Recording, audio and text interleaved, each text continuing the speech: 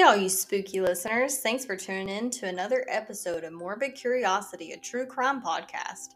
I'm your host, Nicole. I'll be taking you through some of the most heinous, shocking, and morbid crimes, including, of course, the paranormal. Listener discretion is advised. Don't forget to check me out on Instagram at morbid.curiosity.tc podcast, where you can find photos related to our cases, including crime scene photos on occasion, of course, with the exception of postmortem photos. Thank you for tuning in. Enjoy.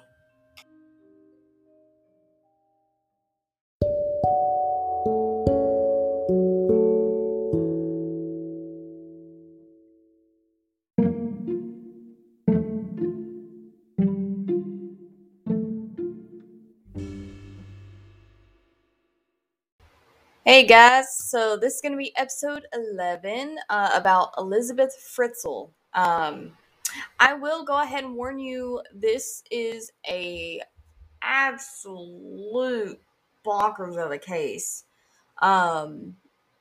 This one I was like researching what case I wanted to do next, and we have some pretty horrible cases here on the podcast, so I wanted to do one. It still is very, very horrendous, but there there's a light at the end of the tunnel on this one, just a tad. So just before we get started, like always, our sources are Wikipedia, Irish Times, The Guardian, The Till Mango, and independent.co.uk. So, we'll get into it. Let's go. So let's hop into like Joseph Fritzl, which is like her sperm donor, as I shall call him. If I call him father, just keep in mind I am doing air quotes around that word father. So Joseph Fritzl was born on April 9th in 1935. I tried to look how to pronounce this. So don't come for me in the emails or comments, please. But Amstensen, Lower Austria. In 1956, at the age of 21, he married 17-year-old Rosemary. Red flag number one. She was born September 23rd, 1939. And they had 3 sons, 4 daughters, including Elisabeth, who was born on April 6, 1966. To give you an idea of what kind of man Joseph Fritzl is, let's jump into some criminal history that I found about him. So, in 1967, Fritzl broke into the Lynn's home of a 24-year-old nurse while her husband was away. He raped her while holding a knife to her throat, threatening to kill her if she screamed or made any noise. Now, according to an annual report for 1967 and a press release of the same year, he was also named as a suspect in a case of an attempted rape of a 21-year-old woman who was known for indecent exposure. And guys, I can't even talk today, so you're going to have to look over it because I'm going to stumble no matter how many times I re-record this. So just kind of bear with me.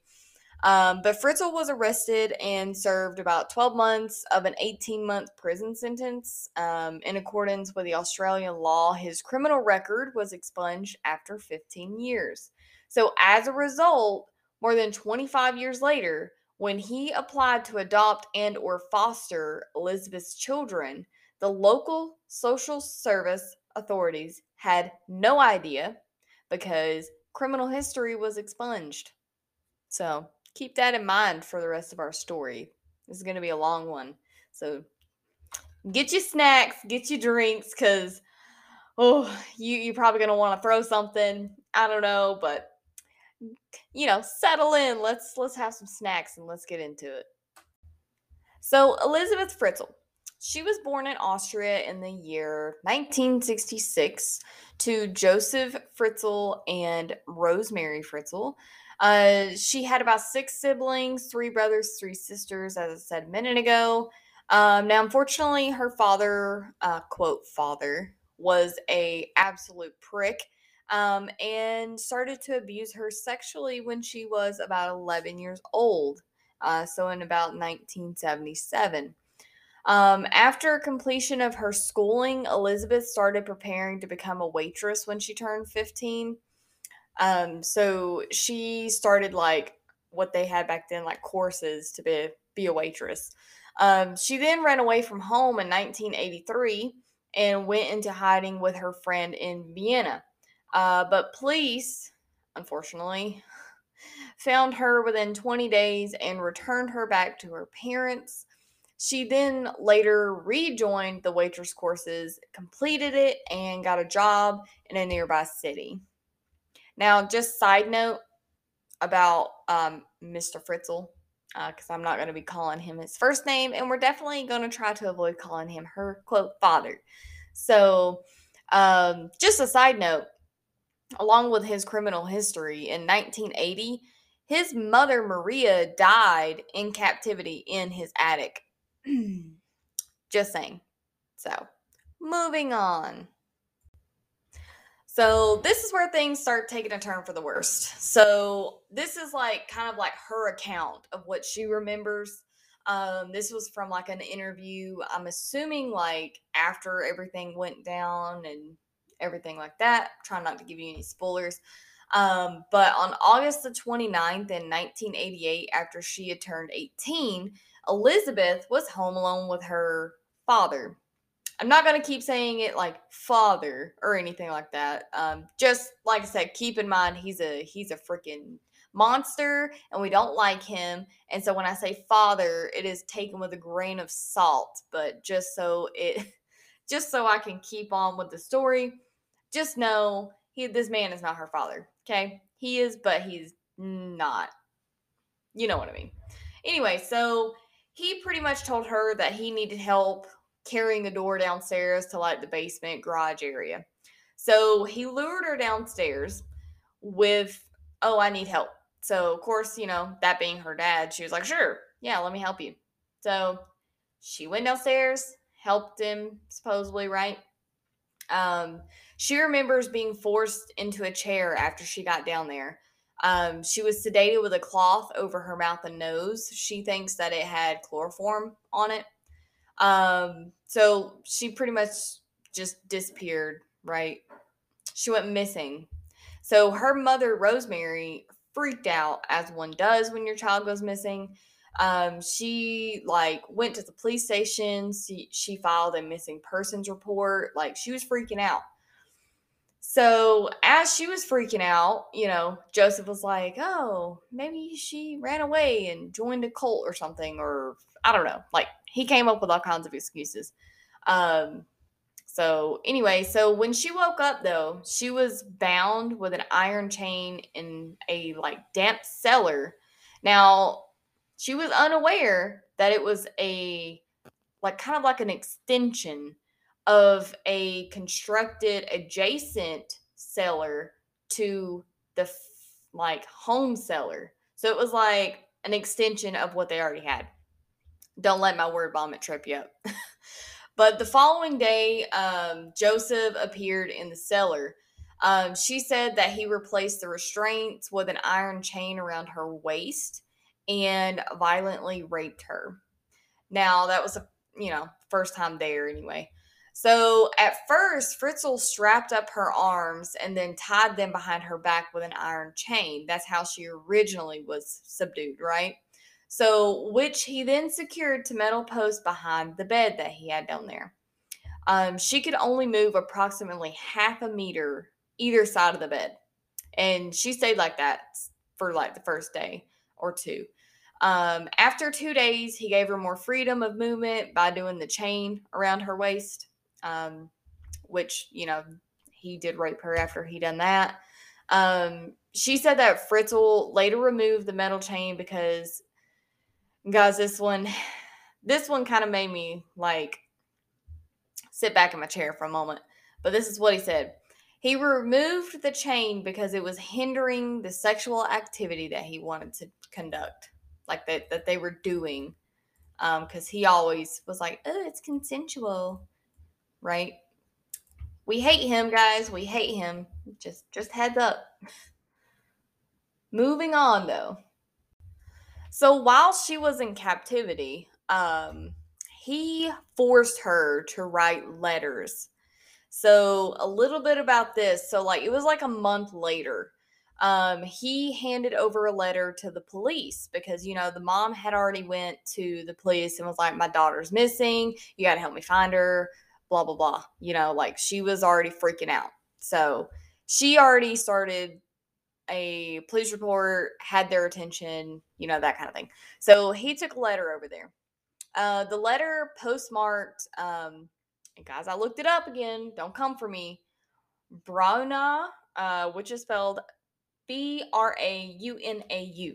And it was stated that she was tired of living with her family and she was staying with a friend, and she warned her parents not to look for her or she would leave the country.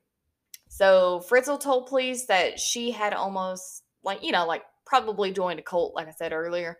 Um, Fritzl also forced Elisabeth to write letters to her mother, Rosemary, pretty much begging her to raise her three kids, Lisa, Monica, and Alexander. We'll get into it. Also, he lied to the neighbors that his daughter abandoned the children at their doorstep to protect them from the cult that she was in. Um, he never allowed Rosemary to enter the basement, not even close to. She was never allowed to go near there at all. So, like, her first couple of months in the cellar were like a daily ordeal of several sexual assaults. Now, he allegedly controlled her breathing as well, like putting his hand over her mouth and stuff during that. She stated that he told her, quote, if you do not do as I say, the situation will only get worse. In any case, there is no chance you will get out of here, end quote. You know how scary that is to hear from like your own dad? Like, what the heck? Like Jesus Christ. Also, I just want to say Elizabeth endured 24 years of being captive by her father while her mom is her mom was supposedly never connected to her knowing about the captivity of her daughter underneath the house. I just want to say that it was never proven that the mom knew anything. Could you imagine? Could you guys imagine that? Living in your house, going day to day life, your daughter's missing, you're freaking out, only to have your husband, who you're probably still like sleeping with and stuff, like living daily lives, only to have your husband and the father of your daughter who is missing raping her and abusing her and unleashing just unspeakable things on her for 24 years in the same house. Could you imagine the therapy that this lady needed after all this? Like, not like the mom. I mean, not even considering the therapy I'm sure Elisabeth would need, but like, holy crap. Okay, rant over. Anyway, so she literally endured hell for the next 24 years. Literally, he came down there all the time. She was at times forced to catch rats with her bare hands. I don't know if she ate that out of being hungry. It did not say, but that's just a thing I kept seeing, that she caught rats. Now summer was like the worst time of the year for her because of the intolerable heat down in the cellar. Which she talked about later whenever she wrote. She didn't write a book, but she narrated some of the stuff of what happened to her. Fritzl visited her in the cellar almost like every day, minimum 3 times a week. He brought her food and supplies, and he repeatedly raped her every time he visited her. Um, it was found out that over the course of nearly a quarter of a century, he would rape her at least 3,000 times.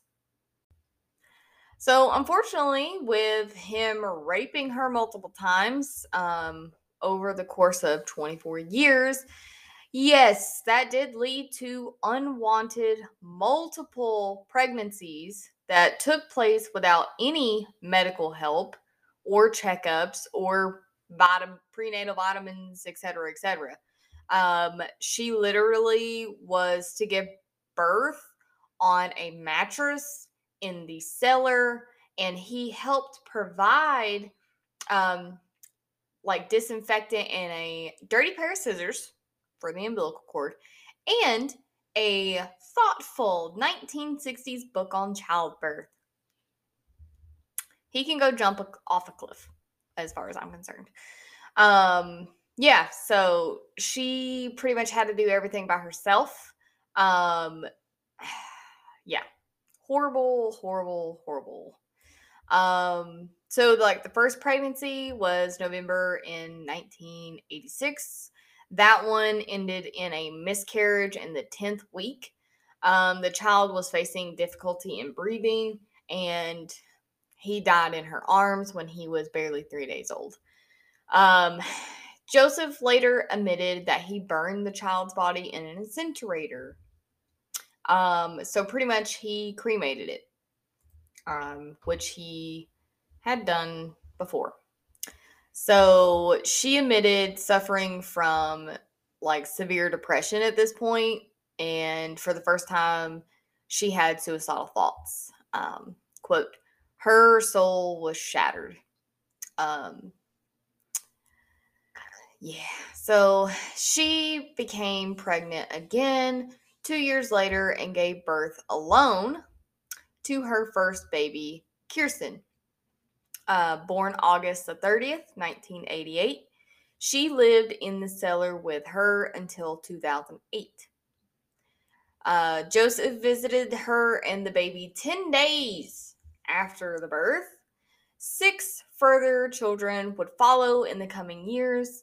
Joseph often threatened Elisabeth and the kids, warning them that if they tried to escape, they would be killed. The indictment said, quote, he told them he had installed a system so that the doors would give them electric shocks, if they tried to open them, and that poison would be released into the cellar if they tried to escape, killing them all instantly. End quote. Some information about the kids also that she had. Stefan, born February 1st, 1980, lived in the cellar until 2008. Lisa, born August the 29th, 92. At 9 months old, she was discovered outside the family home in a cardboard box, allegedly left there by Elisabeth with a note asking for the child to be looked after. Now, I'm going to go ahead and say, I don't know if that's true because she was never allowed to leave the cellar. So, I believe this goes back to um, Joseph taking the kids up and leaving them on his own doorstep and then being like, oh my gosh, like our grandkids are here. They need to be looked after because their mom abandoned them and joined a cult. So that's literally what he said later. So I'm going with that. This one's not so much accurate. That's just what I found. Monica, she was born February 26, 1994. Now, December in 1994, like a couple months after she was born, she was like 10 months old. She was found in a pushchair outside the entrance of the house. Shortly afterwards, Rosemary received a phone call asking her to take care of the child. The caller sounded like Elisabeth, but it was assumed that Joseph used a recording of her voice. Rosemary reported the incident to the police, expressing astonishment that Elisabeth knew their new unlisted phone number. So, like I said a minute ago, this was all Joseph's doing, taking the kids out of the cellar, probably when Rosemary wasn't even home. I don't know, like I wasn't there, but that's just my assumption. So he was taking the kids out, leaving them on the doorstep and being like, oh my God, our grandkids, blah, blah, blah. So, Alexander, he was a part of he had a twin. He was a twins pair, but he was the only survivor. He was born April 28th, 1996. Elizabeth gave birth to twin boys. One passed away after less than 3 days. Joseph removes and cremates the body, like he did with the other one. The surviving twin, Alexander, is taken upstairs at 15 months old and discovered, quote, you know, air quotes, in circumstances similar to those of his two sisters.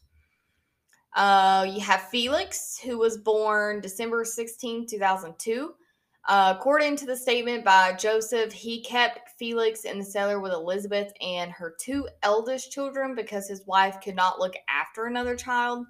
So he was just like, okay, you can have this one, which is insane to me. But, of course, some of the kids were removed from the cellar as infants to live upstairs with Joseph and his wife, Rosemary, who were approved by local social services as their foster parents. They didn't even look into it. They were just like, sure, okay, yeah, have them. That's cool. So many people failed Elisabeth, and it just blows my freaking mind. Anyway, officials said that Joseph very plausibly explained how 3 of his infant grandchildren had appeared on his doorstep. The family received regular visits from social workers who saw and heard nothing to arouse their suspicions. So, following the fourth kid's birth in 1994, Joseph did say, yeah, sure, you can enlarge the imprisonment that I have you in. Because Elisabeth had requested that they have a larger space because, shit, I mean, he's getting her pregnant. And I think they've had about 8 kids.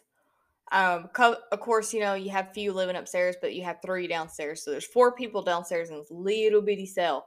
So he was like, yeah, sure, I don't care.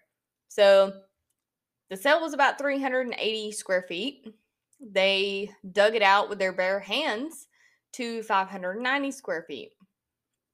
Now, yes, you heard me correctly. Elisabeth and the kids had to dig out their cell because his sorry self was not going to do that. He didn't care. They did have TV, they did have a radio, they had a video cassette player. They did have like a little refrigerator for food, and they had hot plates where they could cook. So they did have kind of like a kitchen, I guess. You can see the cellar photos on Instagram. Just go look at it. But Elisabeth did teach the kids to read and write as much as she could. And at times, Joseph, if somebody pissed him off, whether it be Elisabeth or the kids, they made him mad, he would punish them by shutting off the lights and refuse to deliver food for days at a time. So everybody pretty much just went hungry and cold. They sat there in the dark for X amount of days. It's insane. So Joseph told Elisabeth that the 3 kids who remained, which was Kirsten, Stefan, and Felix, they lived with her in the cellar up until 2008. Just FYI, all the other kids were sent upstairs by Joseph as infants to live upstairs. So he was telling them, you're going to die if you try to escape. The whole thing will be gassed. You will be electrocuted if you touch the cellar door, so on and so on. Now, later, after everything comes to light, investigators did conclude it was a completely empty threat. There was no gas supply to the basement, and the door was not rigged to be electrocuted. So, unfortunately, he used a scare tactic to keep them subdued. But I don't know if they could have really escaped, even if they did try, but they could have tried. They probably just would have gotten in trouble or killed. So, luckily, luckily that wasn't the case. I'm glad they're still living today, guys. Just FYI, we're getting there. We're getting there. So, according to Joseph's sister-in-law, Christine, he went to the basement every single morning at 9:00 in the morning.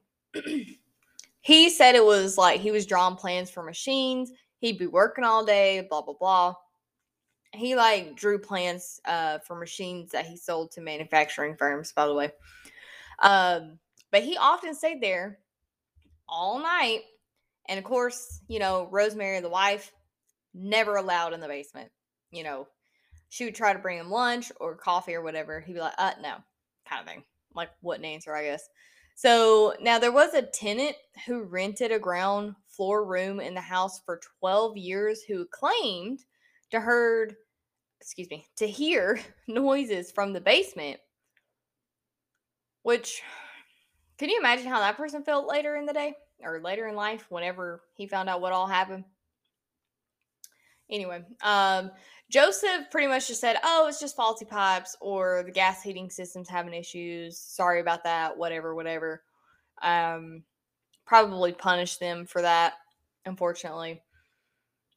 So yeah, so there was actually someone who did hear them, but unfortunately, there was not like I guess it was like muffled noises, like not kind of like an apartment complex. Like here in my apartment complex, you hear freaking everything: alarms, talking, conversations, animals, whatever. But I'm pretty sure he probably tried to soundproof it as much as possible. So that sucks though, that he lived there for 12 years while that was going on and just had no idea.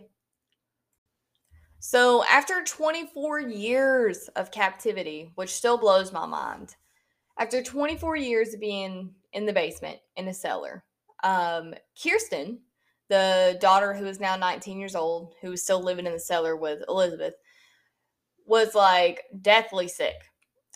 So much so that Elisabeth begged Joseph to take her to the hospital. So he never showed her any mercy, but he did drive her to the hospital in the car. The doctors who were attending to Kirsten, became deeply suspicious looking at her condition, and was like, something's not right. But they continued to treat her. Now she had kidney failure, is what she was sick with. So she needed to be hospitalized ASAP. So Joseph later arrived at the hospital claiming to have found a note written by Elisabeth. He discussed the daughter's condition and the note with the doctor, who was Dr. Albert Reeder, I think is how you say the last name. He did go on BBC Radio 5 Live, April 29th, 2008. He did speak about the note that he found, but unfortunately, that was archived and I cannot pull any audio like I was planning on it. So, if you can find it, let me know. Email it to me. Emails in the beginning of the podcast, so, and at the end, I think. But let me know if you guys can find it, because I could not find it. So, of course, medical staff found Joseph's story suspicious. So, they called the police, let them know April 21st.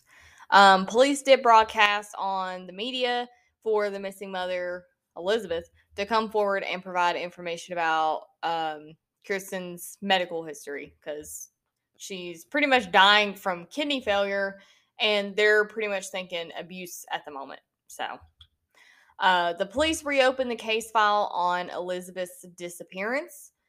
Joseph repeated his story about Elisabeth being in a cult running away and presented what he claimed was the most recent letter from Elisabeth, dated January 2008, posted from the town of Kemeton, Kematen. And yes, I did look up how to say it, but don't come for me.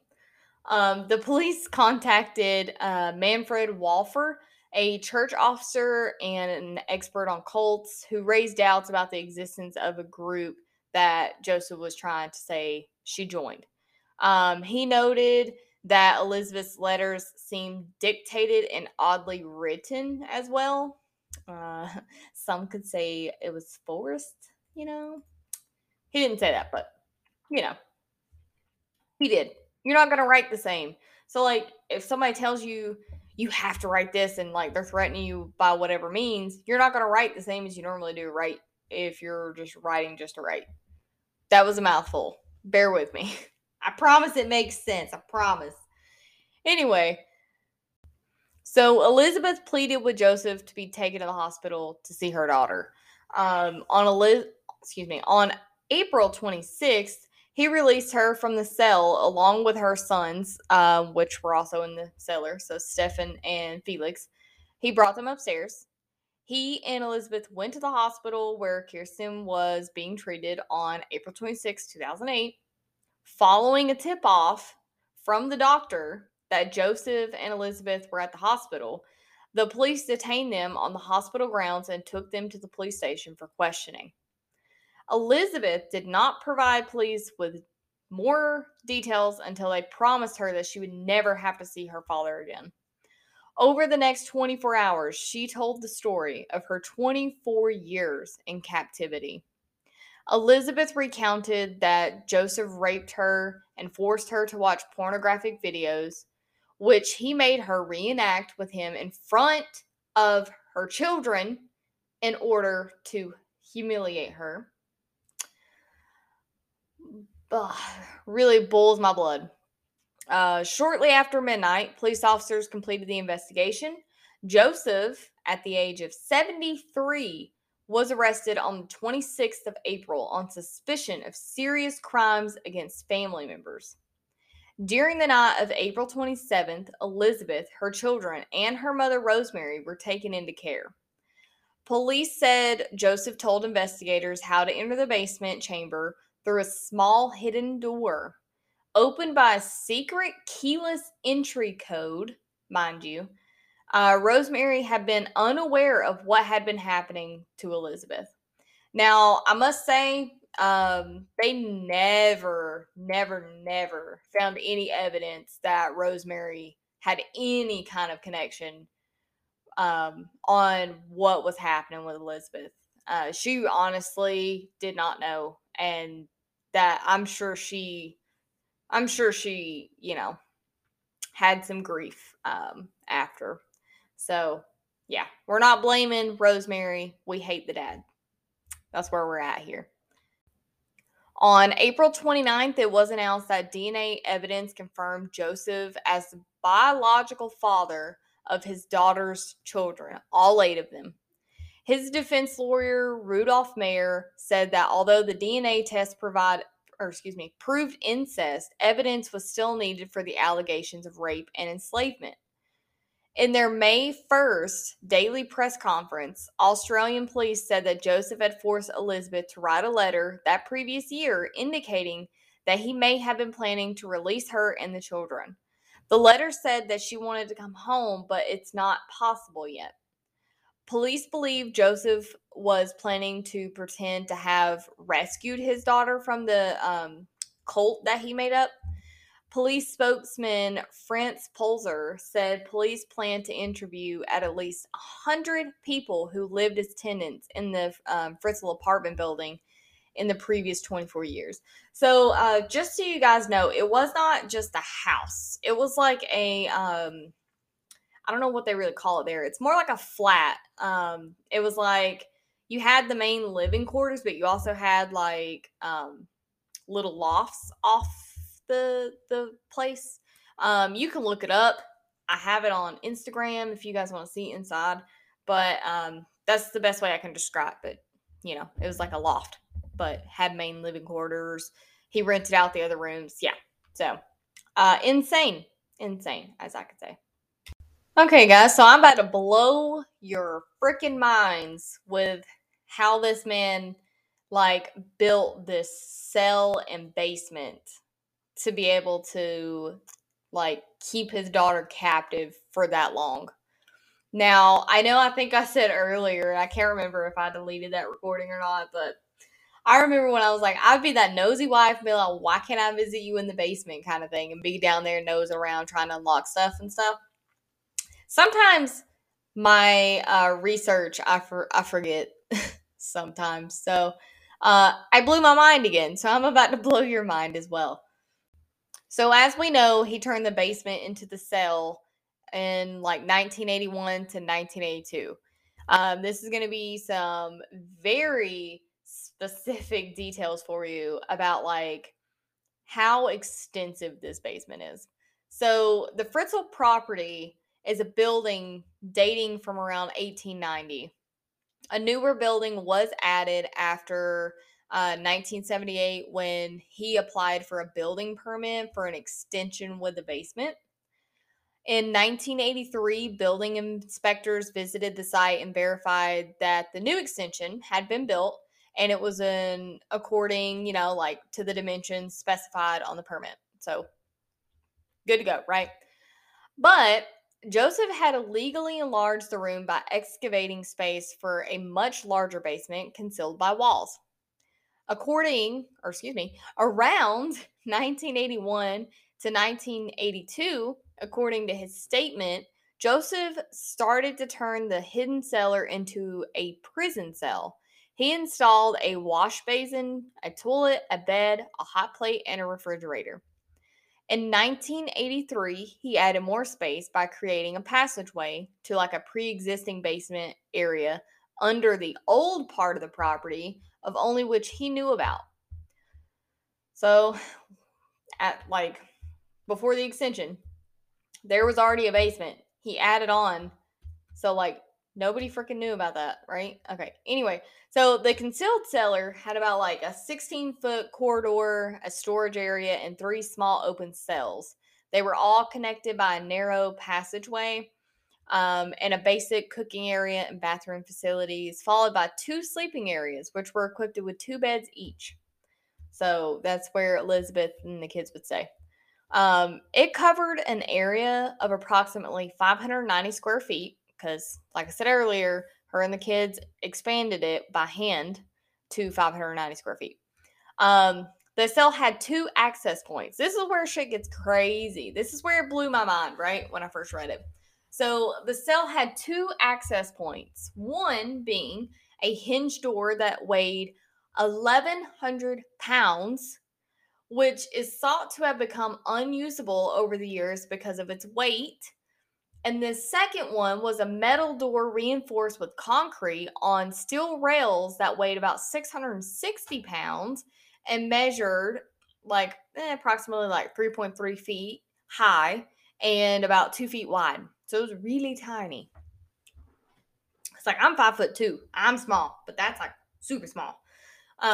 So it was located behind a shelf in the Fritzl's basement workshop, which Rosemary was never allowed down to, protected by an electronic code, like one of those little keypads, keyless entry pads, right? In order to reach this door, bear with me, this is insane. In order to reach this door, 5, yes, you heard me, 5 locking basement rooms had to be crossed. So even if Rosemary was to get down there, she wouldn't have got too far. Nobody would have besides him. To get to the area where Elisabeth and the children were held, 8 doors in total, 8 doors in total needed to be unlocked, and 2 of them had keypads that you had to have unlocked as well. So they were super secured down there in the basement. Like nobody but Joseph probably would have ever been able to get down there with them. So, in my mind, Kirsten getting sick was like probably the best thing that could have ever happened to Elisabeth and her children because she pretty much freed her family from the hell that they were living in for 24 years, or Elisabeth was living in for 24 years. And, Kirsten was 19. So that's insane. But she didn't get herself sick, but like her sickness saved everyone. So something to think about. We'll move on. We're gonna talk about like his self-betrayal and like psychiatric assessment that they did for him whenever like he was arrested and all that kind of stuff. All right, guys, let's take a little break. Go to the bathroom, get some snacks and a drink, do whatever you got to do. Come back and we're gonna finish the episode.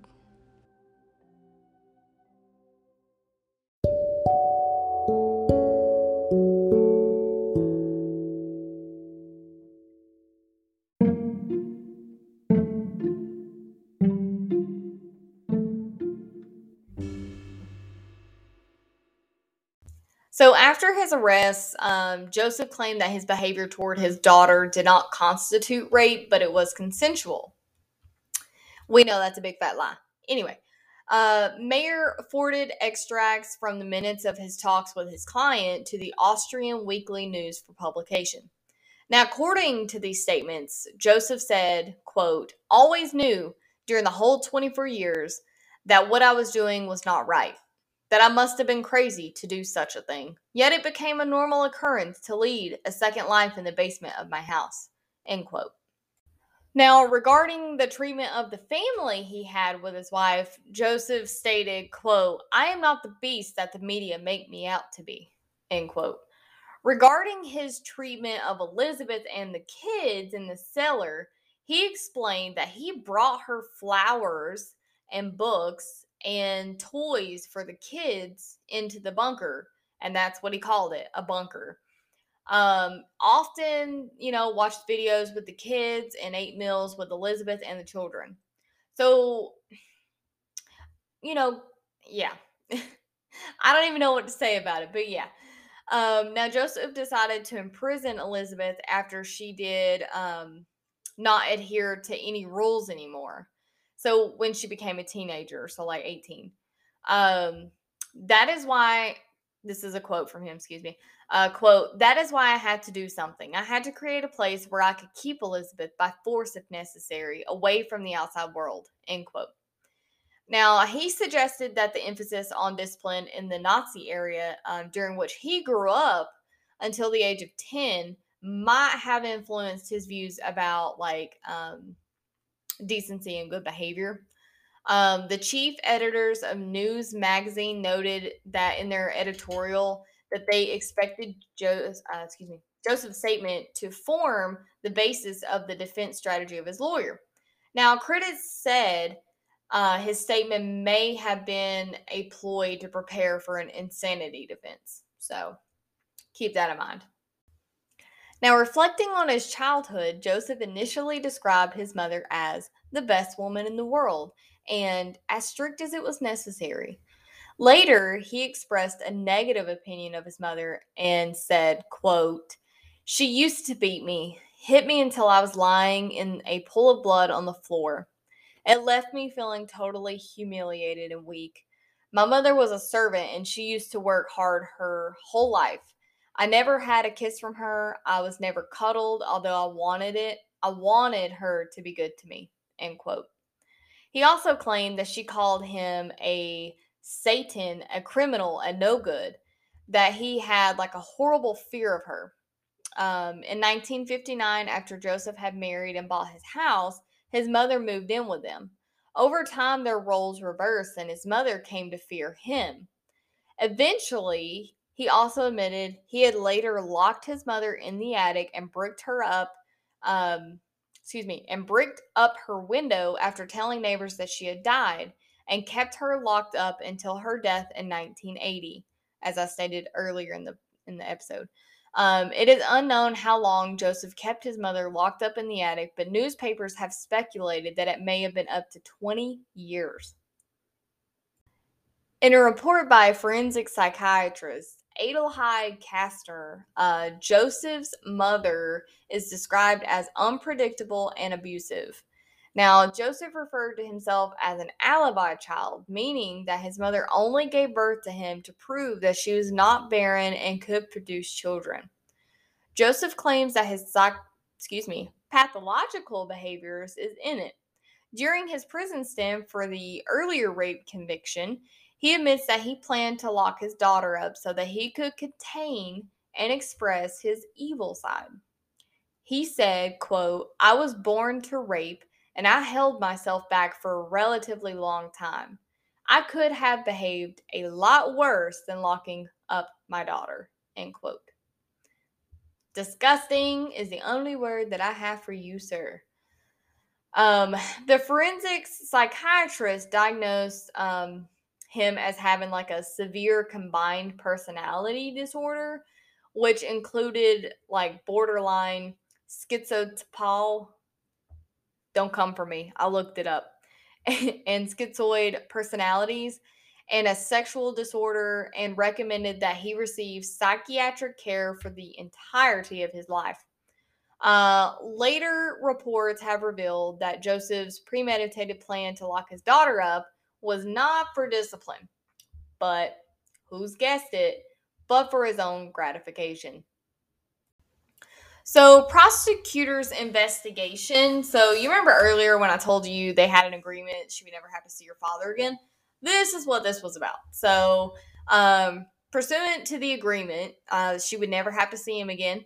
She gave videotaped testimony before Austrian prosecutors and investigators on July the 11th, 2008. Now, November 13th, 2008, authorities in Austria released an indictment against Joseph.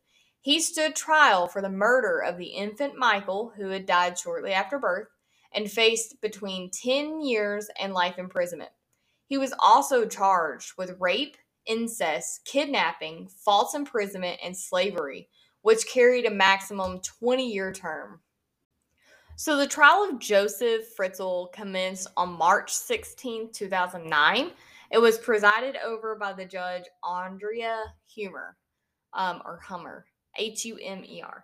On day one, Joseph entered the courtroom attempting to hide his face from the cameras behind a blue folder, which he was entitled to do under Austrian law. I have a photo, go to Instagram. After opening comments, all journalists and spectators were asked to leave the courtroom, whereupon Joseph lowered his binder. Joseph pleaded guilty to all charges with the exception of murder for Michael, the infant, and grievous assault by threatening to gas his captives if they disobeyed him. In his opening remarks, Rudolph Mayer, the defending counsel, appealed to the jury to be objective and not be swayed by emotions. He insisted Joseph was not a monster, stating that Joseph had brought a Christmas tree down to his captives in the cellar during the holiday season. Whoop de freaking do? Do you want a cookie for that? First off, like, seriously? He raped his own daughter, made her have 8 kids by herself, delivering all of them by herself, no medical help. You gonna make me go on a rant. I know the defensive counsels are always doing their job, but I always wonder what goes through their minds whenever they're like defending someone and there's like overwhelming evidence. Um, Sorry, my cat just sneezed. I don't know if you guys heard that. Excuse you. Anyway, I don't really know like what goes through their heads. Like, I wonder if they're like, "Holy crap! I can't believe I'm helping this person." Like, what a monster he is. But then on the stand, they're like, "He's not a monster. He brought a Christmas tree downstairs to him." Like, I could never be a lawyer. Holy crap. So, moving on from my rant, Christine Burkheiser, prosecuting her first case since being appointed chief prosecutor, pressed for life imprisonment in an institution for the criminally insane. She demonstrated for jurors the low height of the ceiling in the cellar dungeon by making a mark on the door to the courtroom, which was about like 5 feet 8.5 inches, and described the cellar as damp and moldy, passing around a box of musty objects taken from the cellar, the odor of which made jurors flinch. Kudos to her, man. Kudos to her. She fresh off of the freaking, like, prosecutor boat, whatever. Like, she doing good. She's doing good. Anyway, on the first day of testimony, jurors watched 11 hours of testimony recorded by Elisabeth in sessions with police and psychologists in July of 2008. Now, the tape is said to have been so harrowing that the 8 jurors did not watch more than 2 hours at a time. 4 replacement jurors were on standby to replace any of the regular jurors um, in case they could not bear to hear any more evidence. So there's probably a lot more details that we don't know that happened that were making people not be okay. So besides the video testimony, though, Elisabeth's older brother Harold testified and said that he was physically abused by Joseph as a child. Joseph's wife Rosemary and Elisabeth's children refused to testify. which, I mean, honestly, Rosemary didn't really have any freaking clue, and the children, they're children. So, I mean, you know, can't really go too much there. But moving on. And just so you guys know, I did try to find like Elisabeth's testimony. I was gonna try to have it see like if I could find it like translated or anything. I couldn't find anything. So just I tried because I think it would have been a powerful thing to hear. But on March 18th, 2009, Elisabeth attended the second day of the criminal trial against her father in preparation for a book she wrote about her ordeal. She did not plan to see her father again. Now, Joseph's attorney, Rudolph Mayer, confirmed that she had been in the visitors gallery in disguise at the time her video testimony was aired. Um, Quote, Joseph Fritzl recognized that Elisabeth was in court, and from this point on, you could see Joseph Fritzl going pale, and he broke down, end quote. That's what Mayer had said. It was a meeting of eyes that changed his mind. The next day, Joseph began the proceedings by approaching the judge and changing his pleas to guilty on all charges. On March 19th, 2009, Joseph was sentenced to life imprisonment without the possibility of parole for 15 years. He said that he accepted the sentence and would not appeal. Now, Joseph is currently serving out his sentence in Garston Abbey, a former monastery in Upper Austria that had been converted into a prison. So let's hop on over to the aftermath of what we know about Elisabeth and the kids, because everyone is alive and doing well, per, some therapists and some other things. So Judge Hummer, who presided over the trial, stated medical experts reported Elisabeth and her children were in relatively good health.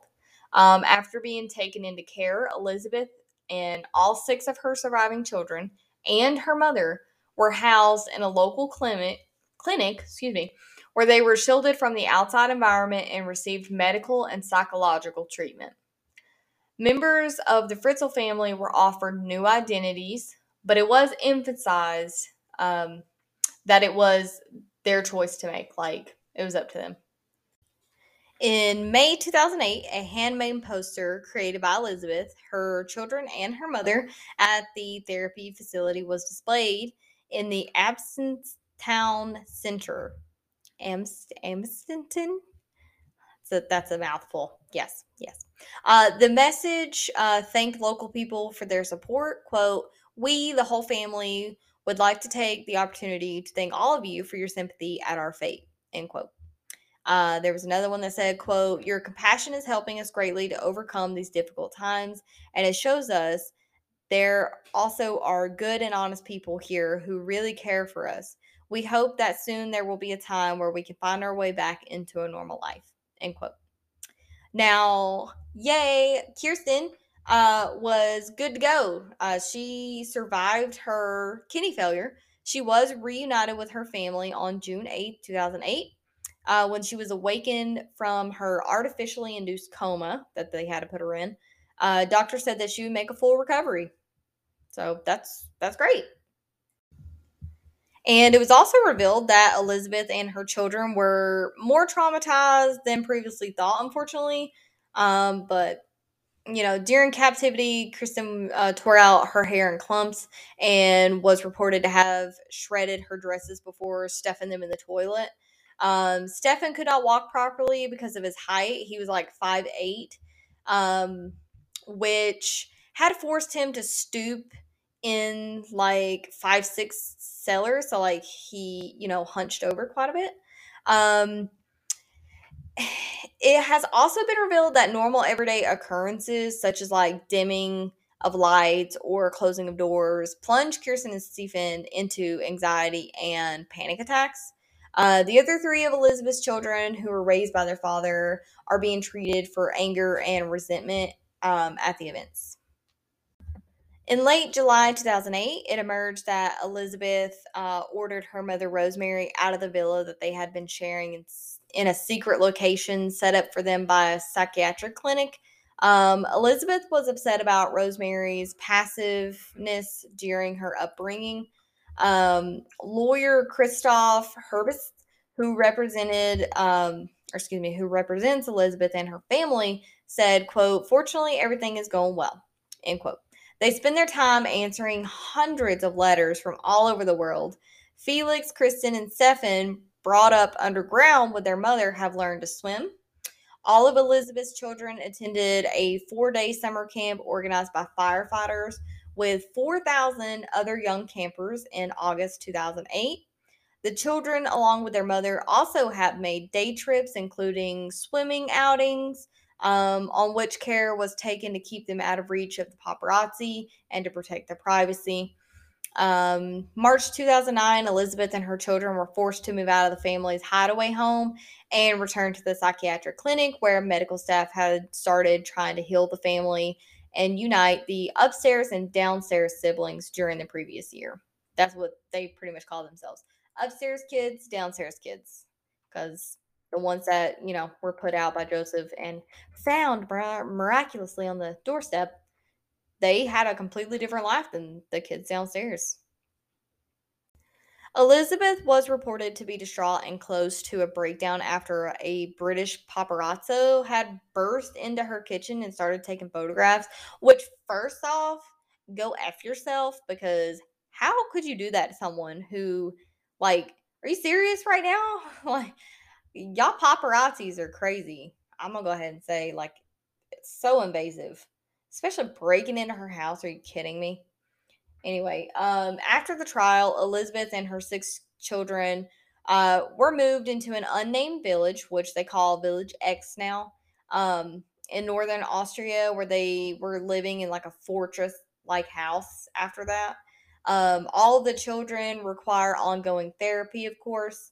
Factors that traumatize the upstairs children include learning that Joseph had lied to them about their mother abandoning them, the abuse they had received from him during their childhood, and finding out that their siblings had been imprisoned downstairs in the cellar.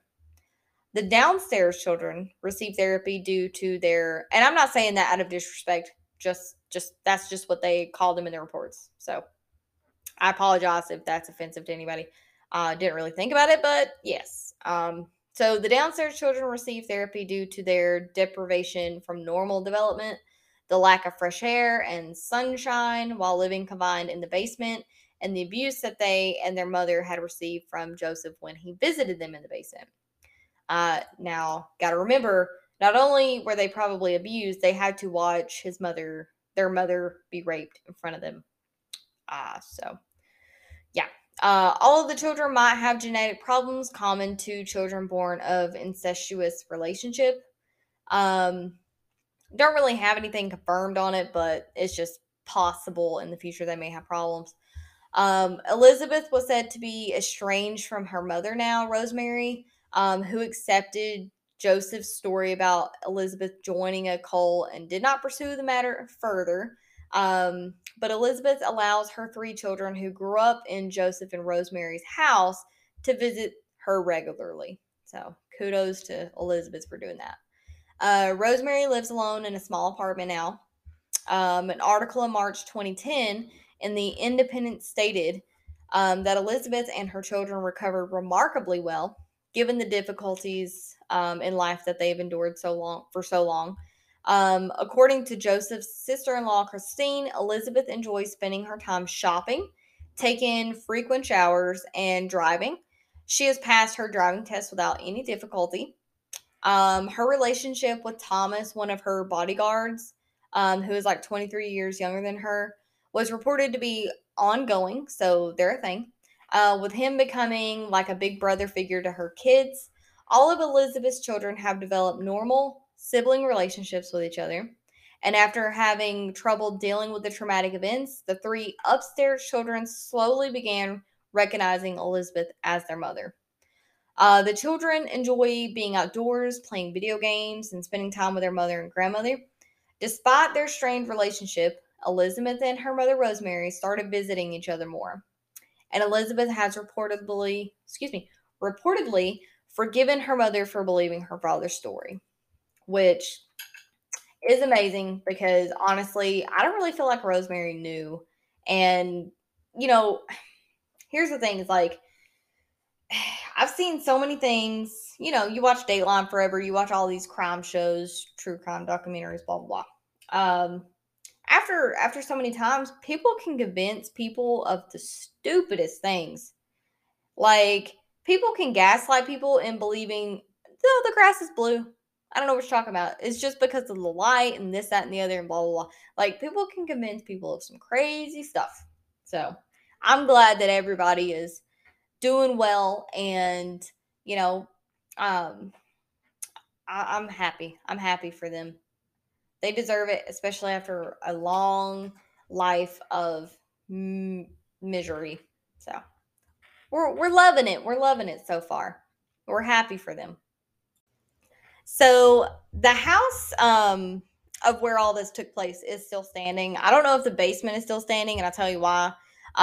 Because this made me happy. June 28, 2013, workers began filling the basement of the Fritzl home with concrete.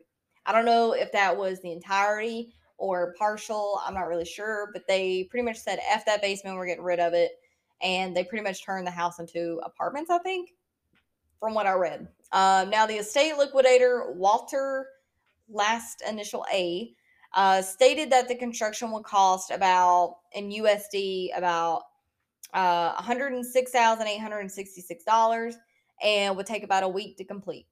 Now, the house was sold on the open market. While most neighbors approved of the proposal, some preferred that the property be demolished due to its horrible history, which I feel probably would have been a better idea, but whatever. Asylum seekers were offered the house to live in. The house was sold for about approximately USD money, $170,985 in December 2016, with the buyers voicing their intention to convert the building into apartments. So, yeah, I was right. Yeah, apartment building, you know, I'm sure people live there and are probably bothered by the freaking paparazzi all the time. I can only imagine. Kind of like American Horror Story, like the murder house. Oh my god. And the Charmed house from, Charmed. I'm sure they're bothered all the time. I would not want to live in somewhere that has either a horrible history, TV history, movie history, whatever. Would not want to live there. So, May 2017, Joseph changed his name to Joseph Mayroff, probably due to getting his butt kicked in prison and getting his teeth knocked out after other inmates set up a fake dating profile with his name and picture. Oh, God. Sorry. I could just imagine him getting his little, 80-year-old butt whoop. Anyway, Ark Perry, a British journalist who interviewed Fritzl in his cell, says he has shown no remorse for his crimes, and he actually recalls him saying, quote, just look into the cellars of other people. You might find other families and girls down there, end quote. Man got a point, though. Nobody ever gonna look in a cellar, but got a point. Sicko. Anyway, in April 2019, it was reported that Fritzl's health was declining and he did not want to live anymore. Boy, bye. Bye.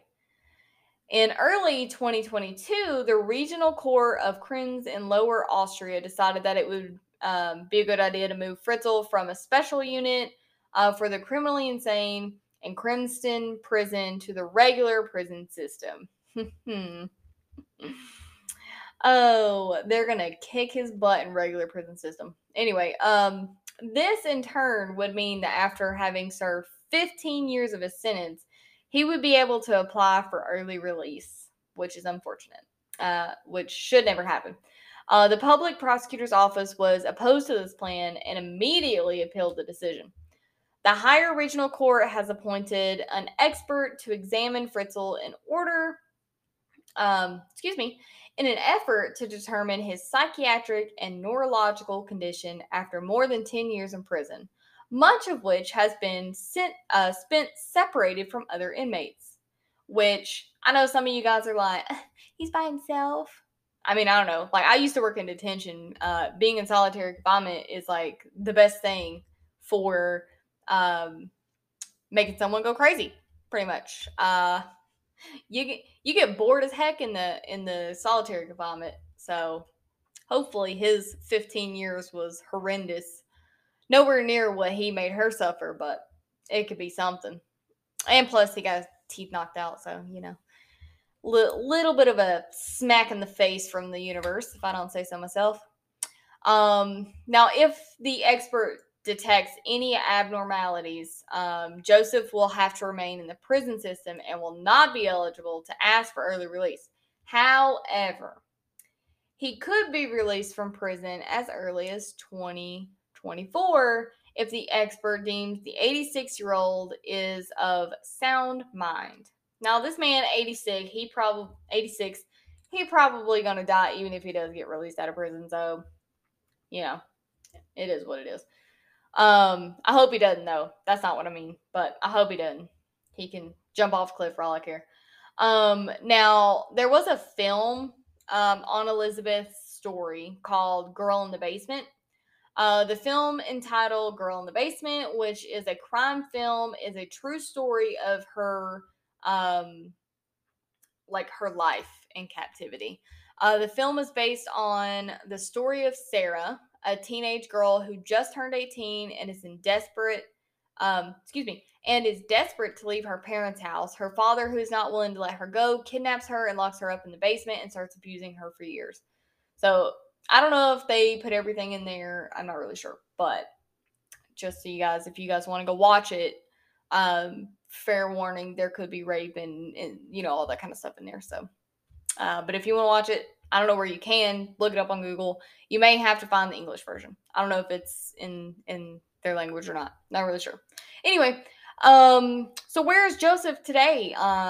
He, as far as we know, like I said, changed his name, and he did not want to reveal his identity in his final days, and he is still serving life sentence. Ha ha. So, there was another kidnap victim, though, that I want to talk about real quick. So her name is Natasha Kampusch. She gave about $25,160 to Elisabeth after she heard her story. Now, go read about Natasha's story because hers is just crazy. She was snatched up, and forgive me for the pronunciation. It is German, so I'm going to try. But she was snatched up by Wolfgang Fritzl in 1998 as she walked to school and was held captive 8 years, and she managed to escape. So she also identified with Elisabeth's story. These are some quotes from her. So, quote, I recognize Joseph Fritzl as a monster. I wanted to reach out to Elisabeth and meet her, but she is heavily protected. So I decided to give her some of the money that had been given to me by well-wishers, end quote. And that's what she told the Sun. Well, guys, that's all for today's episode. Tune in next Monday for another riveting case where I will traumatize you more than you already are. Thank you for listening. Don't forget to check out my Instagram at morbid.curiosity.tc podcast for photos related to each case that I cover. Feel free to email me any case suggestions or spooky stories at morbidcuriosity.tcpodcast@gmail.com. And don't forget to rate the podcast on Spotify and Apple Podcasts, whatever app you listen on. And I appreciate all you spooky listeners. Stay kind, stay spooky, and for the love of God, don't murder anyone.